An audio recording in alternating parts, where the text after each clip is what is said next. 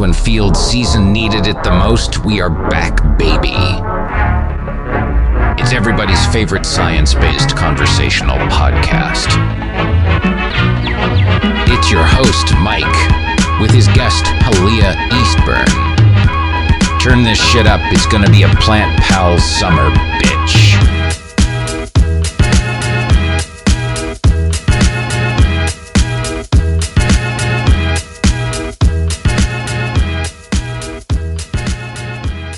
All right. Hi, my name is Hali'a Eastburn. I'm an ecologist and the lab manager at Carnivorous, which is a carnivorous plant nursery out here in Austin, Texas. I just get bits and pieces of what you do through like your Instagram stories. Are you doing tissue propagation? What do you do? Yeah. So I manage the tissue culture lab that we have at Carnivorous, and we're actively propagating primarily Nepenthes, pitcher plants in cultivation, but a variety of other carnivorous plants and other like rare tropicals in the lab, and just having another stream of production for the nursery. We're trying to get some like cool cultivars into production so that we can make these plants way more accessible to people, because they're pretty pricey still in the hobby, and we want more people to enjoy these plants, and tissue culture is a great way to do that. So it's really fun to do. Totally. I was at like a fancy boutique plant store, you know, like with the variegated monsteras that are $900. But I saw Nepenthes albomarginata, just like a little 4-inch pot, and I was like I was like making a scene. I was like, you have this? What? Like this is around now? Like That's for really years nice I was plant. trying to find one of those, and it was just like, you know, the gold standard of like, oh, it might be around someday. Nice. And it's like, it's so cool That's to see all awesome. these species that I used to geek out over, like common, like almost, you know, household, like kind of like lambs for the slaughter, like the sundews you give around people, they just die in the kitchen. It's pretty cool. I think like this recent plant hobby expansion that happened during the pandemic, like, and like the rise of all these like kind of kitschy hobbies that are kind of, you know, adjacent to plant growing, you know, like the witchy stuff like that, kind of has gotten people really interested in looking for like weird oddity kind of things, and carnivorous plants really fit into that. Like they structurally are very strange, and so we've had a lot more like little nurseries and stuff reach out to us to get some of our plants in their stores and things like that, because they're just like weird and cool looking, and they fit that aesthetic. So that's cool. I know, they definitely were like my first hyperfixation when I was realizing I like plants and want to work with them. Yeah. It's just like, they're just so, I mean, one? What's that? What was your intro like carnivorous plant into? Probably, well, so Massachusetts has the bogs I was talking about before we started recording, and there's Sarracenia purpurea, which is, what's its common name? Just purple pitcher plant? I think so. Yeah, I think it's the main one. Yeah, it's just like a squat little passive trap one that has an endemic midge and an endemic mosquito to its pitcher fluids, which is crazy because they submerge like for half the year. So there's constant inflow, outflow, but these things have learned to evolve within essentially a stomach, which that's the thing. What I was like, because like growing up, I thought I didn't know anything about anything. So I thought that the traps were flowers somehow and then got eaten. Yeah. That's it's like, super no, it's like their mid vein developed into a stomach. Like, that makes more sense. Sure. Yeah. And then they have flowers, which are equally as weird looking. Yeah. Everyone always trips out over those too. They're like, what are these? I'm like, they're flowers. Like they also have to flower. Yeah, I got one right now. It's been so cold and damp here. It's like June gloom is in full effect, but my little Sarracenia outside trying its best to flower for the first time. I'm like, come on, you got it. Go for it. That's but awesome. So the Sarracenias, the Droseras, a couple Utricularias. I didn't quite get on to those until I like understood what those were and how 99% of it's like invisible underwater. Yeah, I love Utricularia. They're one of my favorite genus of carnivorous plants. They're just fascinating. There's some really cool work done by, is it Dr. Bauer? Ulrich Bauer. She did some work on like how fast the traps close, and it's like I don't know, it's pulling like multiple G's when that trap closes. It's crazy. Yeah, it's like one of the fastest things alive, right? Yeah, it's crazy. That's fucking crazy. They had it compared to like the velocity of like water coming into like a little fish fry's mouth, and it's like, and which is also really fast. I guess like that pressure that they produce to suck in food is like, it's even faster than that. So it's kind of cool. Huh. Yeah. I want to see them fight now. I know. So how did you get into carnivorous plants? Did you kind of just happen your way into it, or was this like a conscious direction? This is always kind of a funny story for me to tell, because I dated this guy who was growing them when I met him, and like now me and him aren't together or anything like that. So I'm always like, but no, he introduced me to these plants, and he grew orchids and stuff like that too, and I was growing houseplants, and we kind of bonded over that, like in the beginning of our relationship. And then like my interest for carnivorous plants kind of like took off in a different direction, where he was like really into like what's commonly seen in the hobby, where like people are just super interested in the aesthetic. Like, let's breed these pictures like really huge and like crazy and all these crazy colors, and they're just really into like that aspect of growing plants, which is, you know, prevalent in all other types of taxa, right? People just want like the coolest, biggest, and stuff like that. So that was like his interest in the plants. They were just so weird. But my interest, as soon as like I connected the dots between them, like needing insects for food, but also for pollination, and like those complex interactions, because at the time I was finishing my bachelor's and I was taking some entomology classes, and so I was like putting all these pieces together between like, oh, these plants are really cool and they have these weird traps and novel things going on, and then they have these complex relationships, and like my brain just started going and going. And so we grew plants together for a good 5 years, and then I just continued growing them. They were just super interesting, and at that point I was done with my degree. I had made all these cool connections with people in the community, like other scientists and cool folks and stuff like that grow these plants.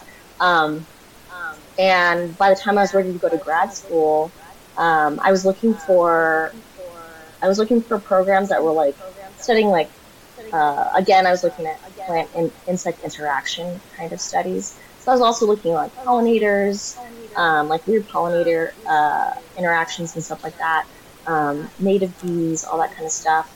And I just so happened to come across a posting for studying Sarracenia out here in Texas.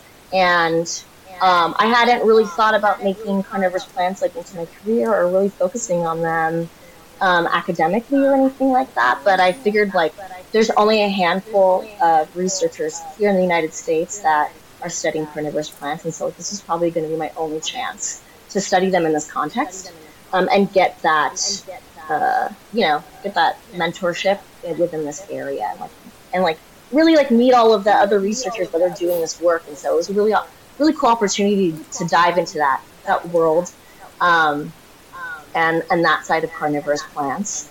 And so yeah, I came out to Texas for grad school and studied Sarracenia Aloha and aspects of the reproductive biology, because again, I like flowers and insects and all this, and that marries so well within carnivorous plants.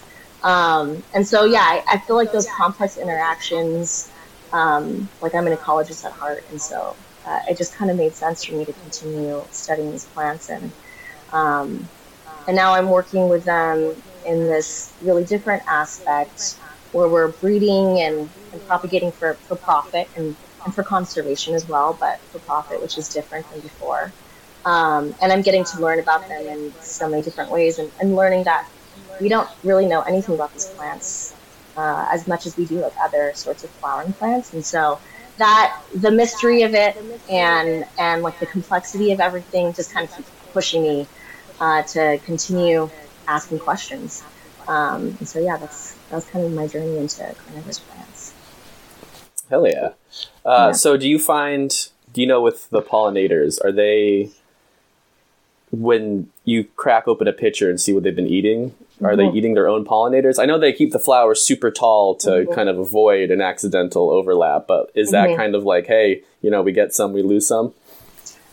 So it kind of depends on the plant itself. There's, over 800 species of carnivorous plants all over the world.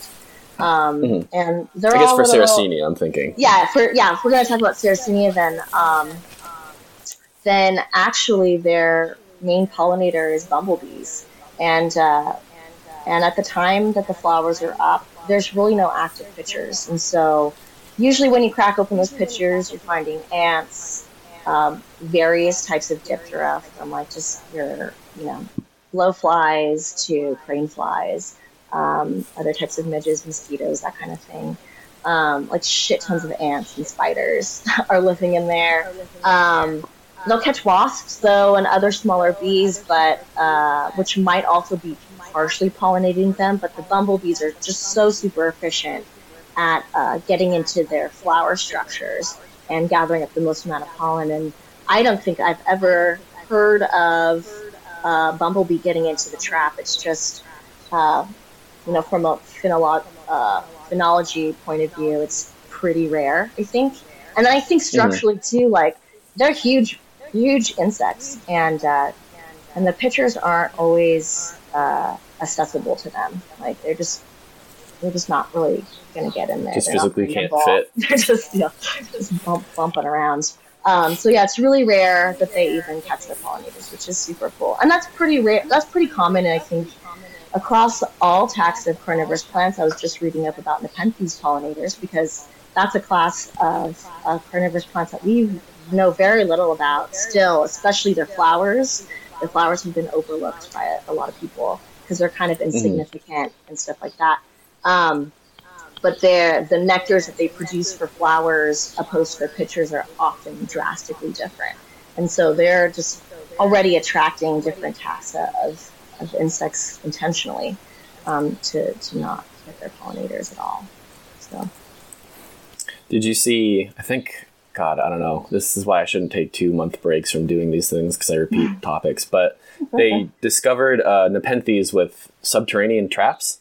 Yeah. Holy that was shit. really weird to me.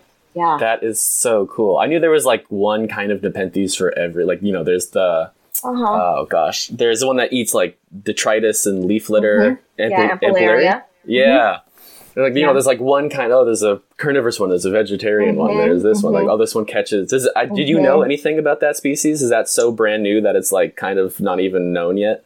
Yeah, that's pretty brand new. I think I read the paper about the collection and taxonomy on that, and it seems like they've had samples of that plant for a good decade, and they've just been trying to figure out if it was an anomaly or if it just was happenstance, like those pitchers were covered, after that they were formed.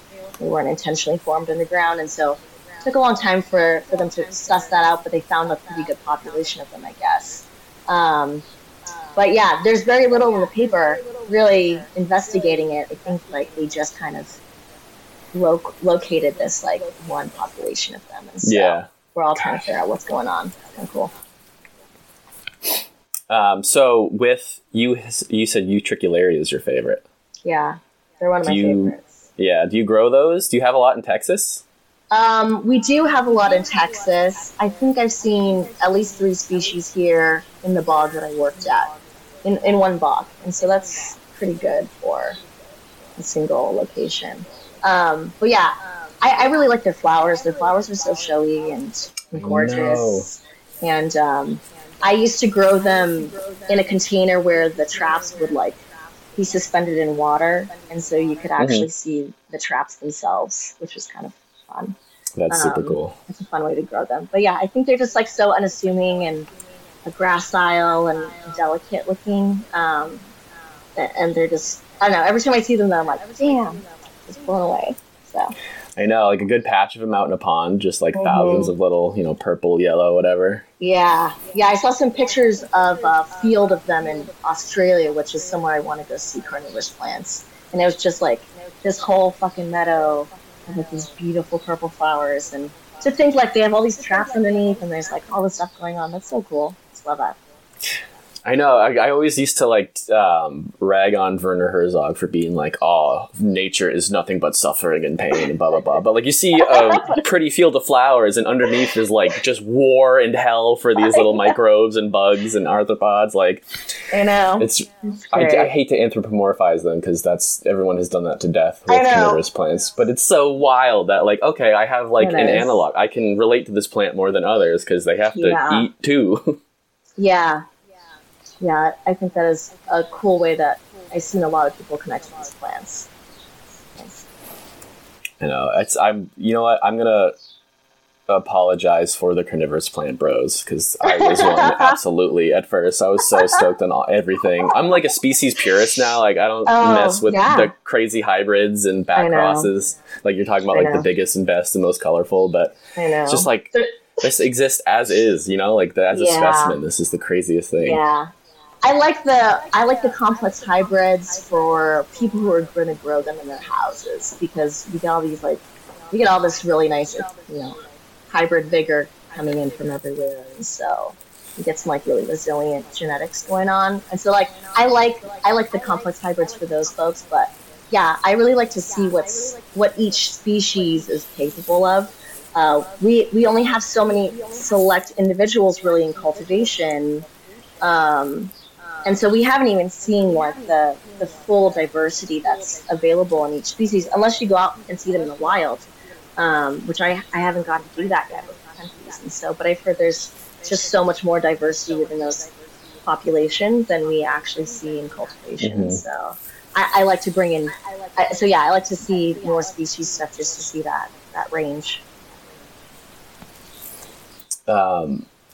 So I want to switch gears into your time as an arborist. Oh, yeah. You had mentioned that around the Bay Area of California. Do you have any field horror stories? I know arborists get into places that most people don't. Like, right-of-ways just seem to attract weird things. Yeah. Did you ever have any cool finds, any horrifying finds? Let's see. So I worked mostly in the hills outside of Hayward, Fremont. Niles Canyon was a big place that I patrolled a lot. Sonoma, awesome. All those areas. And often I was out there by myself. And the folks are usually cool. Like you're calling landowners before you show up on their property. And so you're usually fine in that respect. But yeah, you get out there in the middle of nowhere and you find some weird stuff. I found like there's a lot of skeletons, a lot of cool like patches of plants and flowers that I didn't know existed before, which is cool growing up in that area, just to become more intimate with the land that way. I did get stalked by a mountain lion once. I think that was probably the spookiest thing that happened. Oh, my God. Yeah, it was morning time. And that, I think, was like the second time that had happened to me, but I was by myself this time, and so that was a little extra spooky. So I can tell that story. It's kind of a fun one. Yeah, what happened with that? Obviously, it worked out. Or else you wouldn't be here. Yeah. So to set this up, I was going through.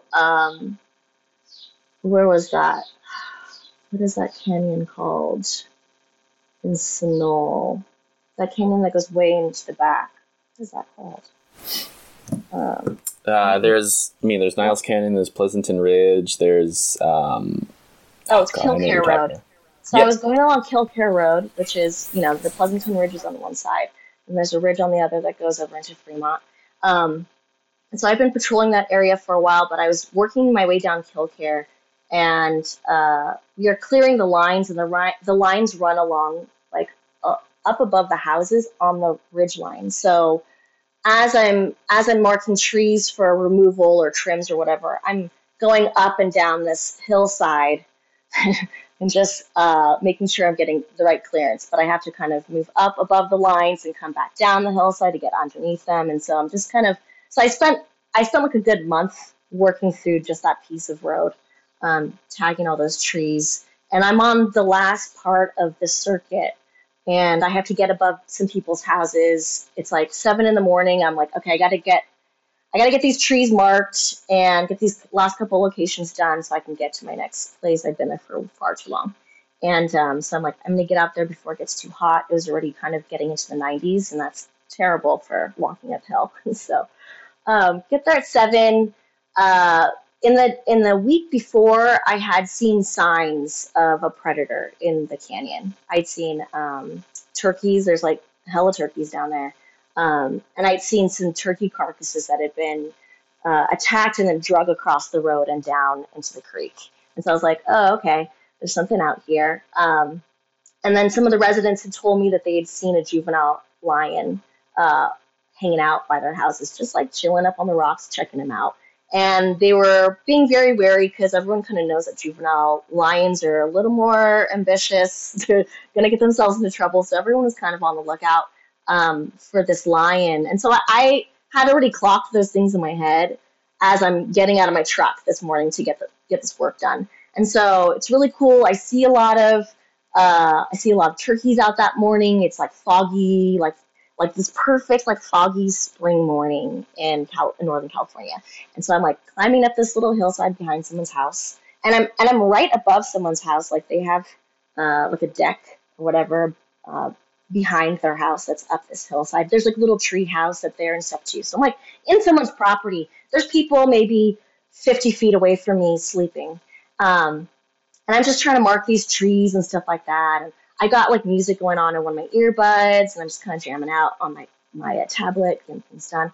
And while I'm out there, situational awareness is like huge if you're a field biologist. Like you always just got to have your sensors going. And so I'm always kind of clocking sounds of brush in the back. And for the last month, I'd hear a lot of deer. Deer come through and they're clomping around. They're really heavy. They clomp through the brush, and it's very characteristic. Or you hear like little birds going through the brush, and they're like picking and stuff like that. And that's a very unique sound as well. And so those were the ones that I was attuned to. And this morning I heard something different. It was like a heavy step through the brush, but it was measured and slow, not like the kind of clumsy grazing of a deer. And so my ears perked up to that, and I'm on the hillside looking downhill at these trees, and the lines are right kind of in front above me. And this sound is coming from behind me uphill. And so I turn around, I look at the hillside, and there's just like some oak trees. There's a little tree house there, and I'm like, okay, like no deer around. Kind of wait for a bit, and I just turn my back around, and I put my head down and I start writing again. And right away I hear it again. And I turn around again and it stops. And this is where I get worried, because if anyone knows, mountain lions watch your eyes to see where you're going. And so that's why a lot of people wear sunglasses on the back of their heads when they're going through lion country. And so I stayed facing the hillside, and I was like, I know exactly what I need to write down. I'm just like trying to write this thing down in my tablet. Like, I just need like 2 seconds. And so Can you wait? I have paperwork. I know. I'm like, come on. And so I'm like facing the hillside. I'm facing the noise where it's coming. And I look down, and I hear it getting even closer. And I'm like, okay. I think I tried one more time, because I realized it's watching my eyes go down and look back up. And so, and it was, I don't know how close it was, but it was close enough that I could hear it. And so, like, the second time that happened, I was like, all right, my heart started racing. I'm like, I'm out of here. Like, this isn't worth it. I'll just fucking write something at the bottom of the hill. Like, I was like, at that point, getting too nervous. I'm like, I'm not sure if I'm going to write the right thing. So I'm just fucking out of here. And I booked it out of there real fast. And that's probably the closest I've come to a mountain lion. Is too close. That's terrifying. Did you ever see it itself, or you just heard the footsteps? That's Never. The worst part. Just Never. out there somewhere. I don't know how far away it was, but those juvenile cats are pretty big, so I'm surprised it was able to hide itself so well. But it was also like, 7:30 in the morning. The light was really low. Perfect time for predators, and so yeah. Cool though. Dang. You said there was another time too with somebody else? Oh, yeah. One time I was hiking out in Sequoia National Park, and me and my friend were walking our dogs up this road. We were kind of camped out, outside of Sequoia National Park, there's this place called Mineral King, and there's a bunch of cabins before you get to that entrance to like that part of the park. And so we were staying in some of those cabins. It's usually for like all the adventure folks. So like there's not a lot of tourists back there, and this area is closed off like most of the year, and it opens really late because it's usually snowed in for a lot longer than the rest of the area. And so anyways, we're back there and we're hiking up this road. It's abandoned. We're like the only people up this back road. And we're turning around the dogs to head back to the cabin. And I'm like looking down to fuss with my dog. And my friend's like, oh my God, there's a mountain lion. And I'm like, I look up and I don't see anything. She's like, it just crossed right there between those two trees. Like I saw cross the road and like go between those two trees. And I'm like, oh my God. And we had to cross that point. Like we had to walk right past it. And so we're like, oh fuck, like where's this cat? We can't see it, right? And so we walk a little closer, and there's this big, hedge right off the road going down this embankment. And as we walk closer, we see this big fucking like mountain lion head. Like I swear to God, like bigger than a basketball. Oh my God! And it like shit. And it like peeks out of the hedge. He's like, huh? And like we lock eyes with it, and I swear to God, the lion's eyes were like, huh? Like we were all surprised to see each other. I don't think he expected us to like turn around and catch him. I think he had been following us for a while, and then crossed the road and was like, okay, well, I'm just gonna go on my way. And so we kind of ran into each other like that. And my friend starts singing, I've got a lovely bunch of coconuts. And we start like screaming, singing that. She'll just try and like get it away from us. We're just like, let's make a lot of noise, right? So she starts singing that, and we just like sung that all the way back home, because then we had to pass that point where we knew where it was. And as soon as we got there, we looked down the embankment and it's gone. We don't know where it went. And so like all the way home, they were like checking behind us, like if they're not have followed us. And so, yeah, lions are everywhere. That's so creepy. That's hilarious, though. That's the song like that you chose to fend off. It was a happy song, though. It was like super upbeat. I think it was. Yeah, nobody dies to that song. It's perfect. Yeah, right. So yeah. So, I've never seen, as far as I know, I've never seen a mountain lion. Yeah, and that's good. I mean, yeah, it's good. Well, I mean, I don't know if one's seen me. That's the thing. Probably. But bears, like I've had really good luck with too. Even like I worked in Montana for a season, and the only time it ever got like close was, I remember we were hiking along this disused road, so it's all brushy, trying to get out to the site, and I was like, I'm gonna stop and take a pee, and I'm peeing in this little ditch, and all of a sudden, like 10 feet to my left, this black bear just jumps out, and I think it was the same deal as like, oh, what are you guys doing? Oh, I gotta go, like and so I'm like, I'm spot. I'm like, I'm the most vulnerable I could be right now. This is worst case scenario to try to fight off a bear. Fucking love that. That's great. Yeah, I've only seen bears out there in parks. In Sequoia National Park, you can see them in the meadow. Crescent Meadow is a good place to see bears. And there's often mothers with cubs, which is really cool and special. Yeah. If you're there right time of year. So, yeah, I like bears. They're great. Every time I drive through the bay, I'm like, oh my God, grizzly bears used to be here. Like San Jose was just grizzly bear hunting ground. It's crazy to think. I know. Wow, yeah. That's wild to think about. I would have loved to see what it looked like before all the development. I know, if I had a time machine. It's not even that far back. It's like 200 years. I know. God damn it. That's tragic. So do you get out and about much in Texas? I know public access to land is a sticky issue out there. Yeah. I think it's like 90-something% of the land is privately owned, and probably privately owned by oil and gas kind of stuff, which is terrible.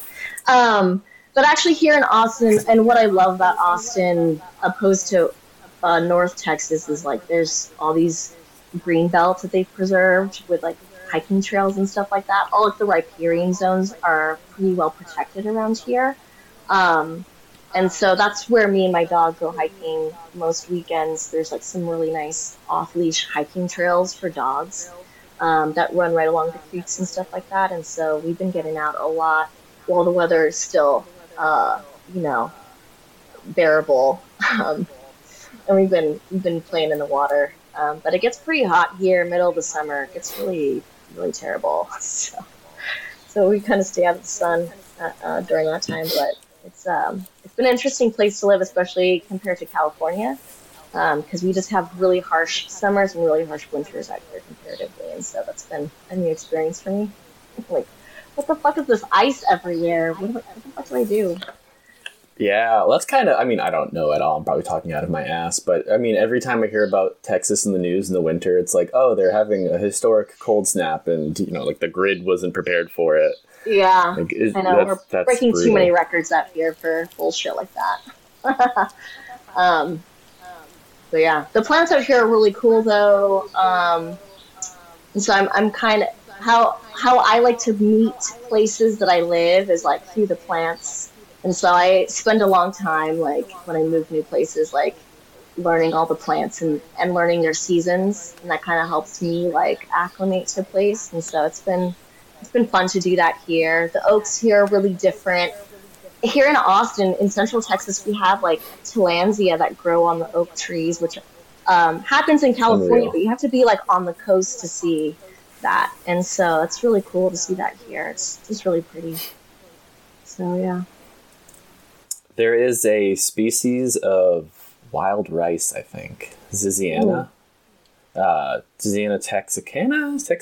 Something like that. Let me look at it real quick. Ziziana texana. And Ziziana texana. And it exists in like 2 populations on the San Marcos River. Oh. Like, it's one of the rarest plants in Texas, if not the country. And it's wow. Yeah, it's just, you know, I'm sure it's been drastically reduced through, like, agriculture and development and stuff. But it's just, like, all of a sudden, it's so crazy to me that an aquatic plant that can hypothetically just up and move downstream whenever it wants is, like, relegated to this one little stretch. Yeah, but, that's interesting. People have been seeing that a lot lately. It's really cool. Oh, cool. I'll have to go down there. San Marcos River is usually where people go tubing. Yeah. Drinking and tubing. So that's the only thing I've heard about it. But I'll have to go look for rice. That also sounds cool. Yeah, the waterways here are really cool. We have some like endemic species of salamanders that live in Austin. Really? Like in Barton Creek, yeah.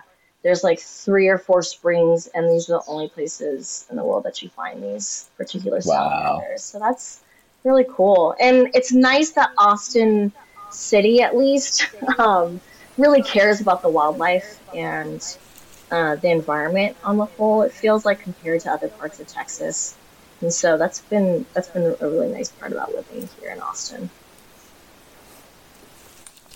I lived in Santa Fe, New Mexico for a quick minute, and how do you like that? I thought about moving out there once. It's a really cool city. I wasn't prepared for how cold it got in the winter. Yeah, like, it was like snowing because you're at like 7,000 feet, I think, or something crazy. Yeah. But I used to live like next to the Santa Fe River, which most of the time is dry, and I guess it used to not quite be, and it's been really kind of drained from agriculture. It's one of the most imperiled rivers in America. Wow. But there was, I immediately started to obsess over the like hydrology and ecology of it. Yeah. And because they would release water, there's a dam up the way that takes a lot of the water. And so, especially in the fall when I was there, like there would be kind of, you'd see just that little trickle coming down in the afternoons to kind of like simulate the monsoon floods they'd get. Yeah. But they had so many springs around town that, there was like something like 23 springs that fed into it, and each one is like marked and known, and it's just like, oh yeah, this one's in the basement of this building. Oh, there's a restaurant now on top of that one. I'm like, how the hell, like, are your basements not flooding? How the fuck do you put a fucking restaurant on a spring? Oh, damn it. That's very common here though in Texas. Like, most of Texas is supposed to be like a floodplain. And it's so funny in the winter when we get really good rain, everyone's like, oh, it's flooding. I'm like, yeah, guys, like this was all supposed to be like, this is all riparian zones that we built on. Like, it's idiots. Like all the canals out in Pleasanton and Dublin, that used to be a wetland, and now they're drained. Like, it's just, I had no idea it was that wet out there. Yeah, it was. I remember being a kid. My family has a house right off of Bernal, which is right on the creek. Like there's that little bridge on the creek that goes to Foothill. And I remember we had an El Nino year. I was probably 7 or something like that. And that creek almost flooded the banks that year. We had to go down there and put like sandbags and stuff like that. Wow. And so that was amazing. That was, I don't know, what, 30 years ago or something. That pains me to say that I was I'm not old, but yeah, that was wild, and I haven't seen it that full since. I don't know how that water's managed, but yeah, it's kind of crazy to think about. Developing wetlands. We used to go find like crawfish, though. You can find like crawfish in those. Yeah, which the San Lorenzo River right next to me is ground zero for that crawfish in California. They did a study in like 1910 to see if they would predate on like trout fry. And for some reason, out of the just rampant animal abuse of the beginning of the last century, they're like, well, let's not kill them after they're done. Let's just let them go. And now they've spread to every goddamn waterway in the West. They're like one of the worst invasives. Like there's, you drive through the Delta in California and there's all these the crayfish festival is this weekend. They just catch as many as they physically can. Wow, and they extirpated, there was an endemic one to the Delta / Bay, and the invasive one won out. So of course. Yeah. Is that how you got into plants and nature as a kid? Just like splashed around in the creeks and stuff? I don't know. I think I grew up just kind of, I don't know, I was like an 80s kid, so like you're out all the time. Like you're never inside your house. Like maybe you watch TV a couple hours a day, but otherwise you're like, your bikes, you take your bikes and your friends and some snacks and you're like fucking running around the neighborhood, picking up weird shit, throwing it at each other, whatever.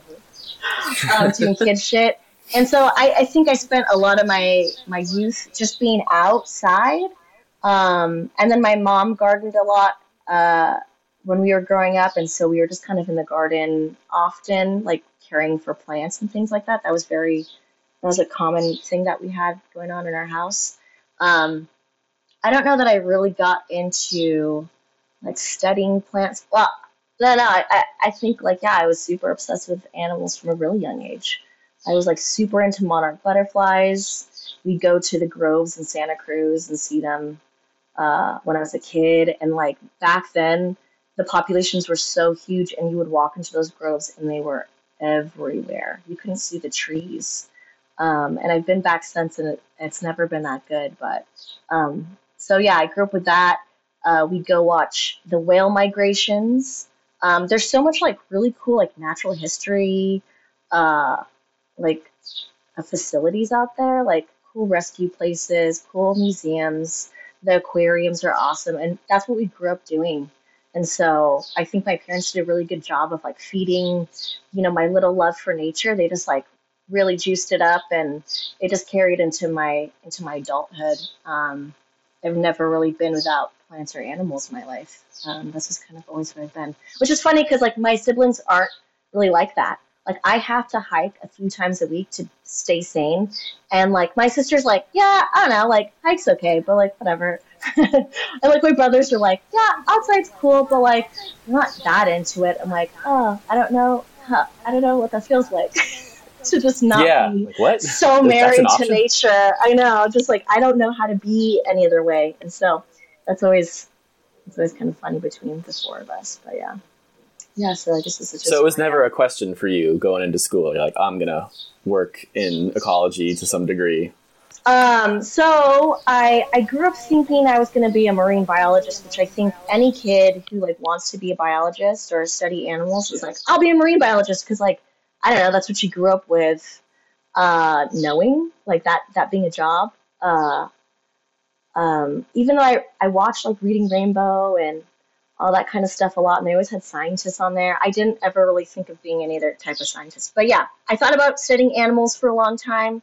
I really wanted to study whales. I was super into whales for a long time. And then I got to high school, and I actually I wanted to be an astronaut.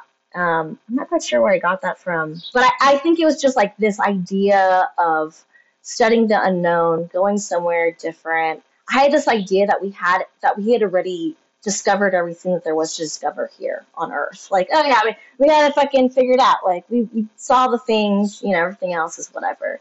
Yeah. Did one pass, that's fine. I ended up taking oceanography later on and realized how fucking fucked up oceans are. They're so cool and weird. But anyway, so I wanted to go to space. So I got into astronomy and physics pretty hard. And that's actually what I studied right out of high school. I was studying astrophysics for a while, which is fine if you love math, which I don't like math that much. But it was cool. It was cool. I learned a lot of cool stuff. I think what I liked about physics is the same thing I like about ecology. And it's this idea that everything is like working together to make something happen. You know, like in physics, you just have like Newtonian physics, you have all these different forces, gravity, friction, your normal force, all these things working together to like make a ball roll down a fucking hill or something like that, right? And in ecology, it's the same thing. You have all these like little different parts, and they get smaller and smaller as you go, but all these little different things working together to like make this big thing happen, you know, this big habitat happen in that sense. And so I think that's what I liked about these two things. I eventually got out of physics. I went into video game design for a second. Yeah, so I did that for a bit. The economy crashed in '08, and I was like, fuck, what do I do with all of this like half-assed degrees that I've got? So I ended up going back to school, and I went back for funsies. I was getting laid off from my job. I was like working at a law office, like of all the places you could imagine me. I was at a law office. The Deepwater Horizon spill had just happened, and I was kind of like in this mindset of like, I want to do something more than write my senator, or, you know, donate to some fucking NGO. And what I really wanted to do was I wanted to go out there and help rescue the animals, because here I'm like an animal-centric person, and I'm like, I need to help these animals. I need to do something. And so I got into wildlife rehabilitation, and I started volunteering at the Wildlife Center of Silicon Valley, which is in San Jose. Great facility. And I started learning about native wildlife. And that was kind of my gateway back into biology. I went back to school, took some oceanography classes, took some horticulture classes. I started kind of like going back into the life sciences, not really sure where it was going to take me actually. Thinking maybe vet school so I could continue working with wild animals, that kind of stuff. I loved the medical aspect of that. That's really fun. But I was just kind of like poking around, you know, volunteer. I did a lot of volunteer work, which is unfortunately something that you have to do, I think, in this field. To get any type of experience, you have to like sacrifice your time to get some of these skills. And so I did a lot of that kind of stuff, just learning along the way, looking at people's jobs and being like, what are they doing? What skills are they using? Like, what stuff might I need to know so I could get those jobs? And that's kind of when my brain started clicking in that way, like, okay, I want to do this. I want to help.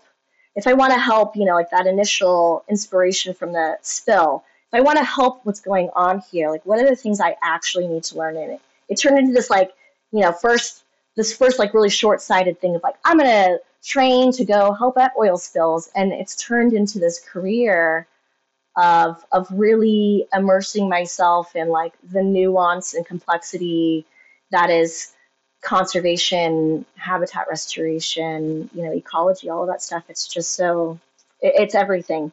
And so that was my gateway in, was wildlife rehabilitation. And I did that while I went back and got my bachelor's. And I remember taking a Bio 200 class, and I had a professor, Mr. Ikeda, and he introduced me to research biology, like reading papers and formulating experiments and the intricacies of the scientific method and how to really apply it in a really good way. And so I started learning how to do like research science, and that opened up a whole other world. I was like, oh my God, this is fucking cool. I didn't even know I could do this. I didn't know this is how science worked. And yeah, I just kind of kept immersing myself in it until I found a place that felt right. And there's so many directions I felt like I could have gone. I was like super into like raptors and other birds for a long time. I've been really big into like, I feel like everyone gets into like wolves and coyotes and like apex predators. Like I had that phase. I've been into so many different taxa and things like that. And I think what I love most about plants generally is again this plant insect interaction. I feel like this is the basis of, I mean, other than soils, you can get into soils, but like insect plant relationships are like such a basis of so many habitats. They really like tell you what's going to be there, what can stay, and they're so like indicative of things that are going on in the wider ecosystem and stuff like that. And so I really just like to be in the. I feel like I don't know. At some point, I gave up these ideas of like I'm going to save the animals, I'm going to save the rainforest or something. These huge ideas, and I'm like, I really just want to understand like the foundations of everything, because that's where it's at. That's where you save your beloved species. That's where you save, all of those iconic things is in their habitat. We saw that with like all those ecosystem engineers and all their reintroductions and all that kind of stuff. Like you think of like the wolves and Yellowstone and stuff like that, and how it's like the animals, but also the habitat is shaping the animals and vice versa. And so, yeah. That's really cool. I know, I completely know how you feel with like the starting big and having to kind of channel it into something. Yeah. Like I for years would like have this like semi depression about like, oh, nothing I do is ever gonna fix climate change. Like the biodiversity crisis is gonna collapse with or without me. But I'm like, at this point, I'm like, all right, if I'm doing all I can, then I'm doing all I can. Yeah. The grief that comes with everything that we know is a lot. I know. But I mean, it's kind of perfect then, because you're doing tissue culture to a degree for conservation. Like that's very acute action to take the pressure off of poaching and reinforce, deforestation for these, there's a huge market now for carnivorous plants because they're, the internet especially, I feel like is really blowing them up. That's how I got into them. Like I'm right in that wave, Yeah. But I know. That's super cool that you're actually like, that's putting it, boots in the ground almost. Yeah, I think we all like, I had these big plans of like doing something so systemic. But I've really found the beauty in just finding your corner of the world and being a good steward of that thing. So whether it's like your home garden or the plants that I'm growing at work, that have their mother populations in a different place, like finding your little corner of the world and just being really loving to it and helping it along. And so, and that feels good. I can see the immediate impact from my work too. When you have such big designs to like save the world or, whatever, you're just like throwing so much of your energy into such a big problem and it will exhaust you really fast. But, if you're for something small, but it's not insignificant. I think all of us can do little things, all of our jobs, managing whatever areas that we're in. It's all important. It all hooks back up to each other, and so. Yeah. Yeah. Got to find your hope somewhere. So. Seriously, I was in habitat restoration first. Yeah, I know that's the alternative. It's like we're all dead. This is fucked. I know, and really though, I feel like even if we are all dead, there's still nothing. Like I wouldn't do anything different. This is, and I feel like so many people that are in our profession, like this is kind of always who we've been. If I wasn't doing this work here at Carnivoro, I would be, doing it somewhere else. I'd be, have my like plants are fun still, going out swinging and having fun doing it. Yeah, exactly. I don't know any other way to be, and so I'd be doing a community garden or some shit like that. which is still an idea I have. So. I mean, as long as we can kind of keep shit going on a shoestring until a better time comes along, and it's like, it's like we're the life raft generation. We just have to kind of, hopefully in 200 years, people are going to be really on top of their shit. I know. I mean, throughout history, humans have fucked up. Even the people that were here before European colonizers, their ancestors fucked up a lot. They made mistakes. We're all human. We're learning. But they also had thousands of years to get it right, and they eventually did. And so I'm like, exactly. Hey, give us a few hundred, give us a couple thousand. We'll figure it out again. We'll come back to those ways that are most beneficial to everyone. We're going to fuck things up along the way. Hopefully we just don't go too far, so that we can fix it. But I think there's a lot of really good people out there who have the right intentions. And so, live and learn. So that also brings me a lot of hope too. I'm like, well, like restoration is kind of a newer science. Like, it is. Even in the 70s, you read about restoration. It's like, oh, we planted 9,000 Douglas firs where there wasn't ever those before because we need timber and the forest is back and woohoo. It's just like, well, all right, good start. Oh my God, I know. All those little faux pas. I'm always just like, oh yeah. But, just the confidence they did it with. I'm like, what the fuck? Oh my God, the fucking sheer audacity. There's like, we're just gonna fucking do this. It's gonna be great. You're like, okay. I don't know if you've ever seen like some of the older papers too. I took a limnology class, which is like lakes and streams and stuff like that. We studied the ecology of those ecosystems. And we were reading some papers from like, I guess it'd be like 1800s, early 1900s.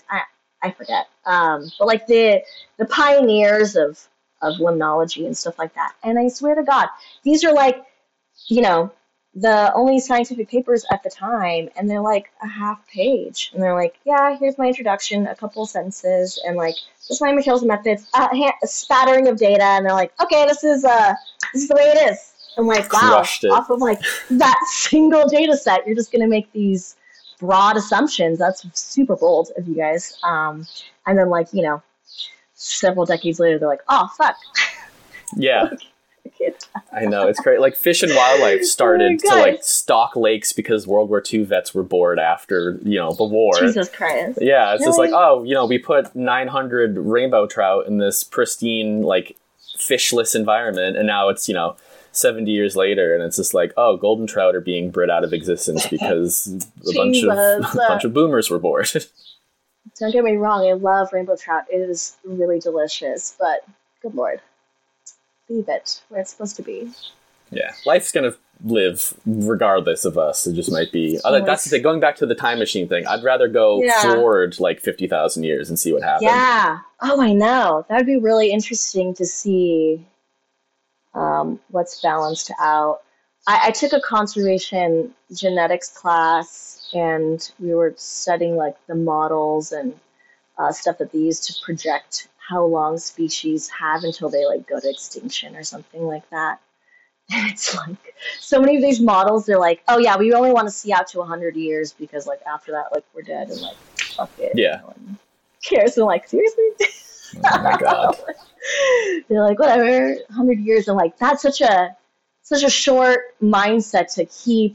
And I think that's been something that's a fault that's like underlied modern conservation, is this really short view that we have of the world, which is silly because like we know how things take to evolve and to spread and, to do their thing. And still we have this really short mindset of like, oh, 100 years is so far from now, but it's really not. Yeah. And if like we have any hope of saving things, we really need to be looking out, several hundreds of years to really make solid, worthwhile plans. If we're not doing that, then we're just putting a Band-Aid on a broken leg. Absolutely. Yeah. I think that is a fantastic point to end on too. Yeah. So thank you very much for coming on. Yeah, thanks. This was fun chatting with you. Do you have anything you want to plug? Anything you want people to know about? Let me see. Do I need to plug? I don't know. I guess I just encourage people to learn about the land that they live on, the plants that were there before, the people that were there before. It's going to tell you a lot about your home, and it's going to connect you deeper to the land and to the plants and animals that you probably already love. But I encourage people to be really intentional about learning those things. I think that's how we all, as a society, are going to get back in the right direction and get things back on track. Is when people find that connection to the place that they're from, that they live in now, currently, whatever it is that personal connection back to the land, to the animals, to the plants. And so find your local native plant society, find your local tribe and stuff like that, whatever, and learn from those people, those experts that are in your area about the land you inhabit. And hopefully that leads you to do, leads you to become a better steward of your own piece of land, whether it's your backyard or your patio garden or something like that. And so yeah, there's nothing but net positive from doing that. Besides the depressive phase where you're like, oh my god, everything's screwed. But you get past that. But we're all in together, so exactly. leave that alone.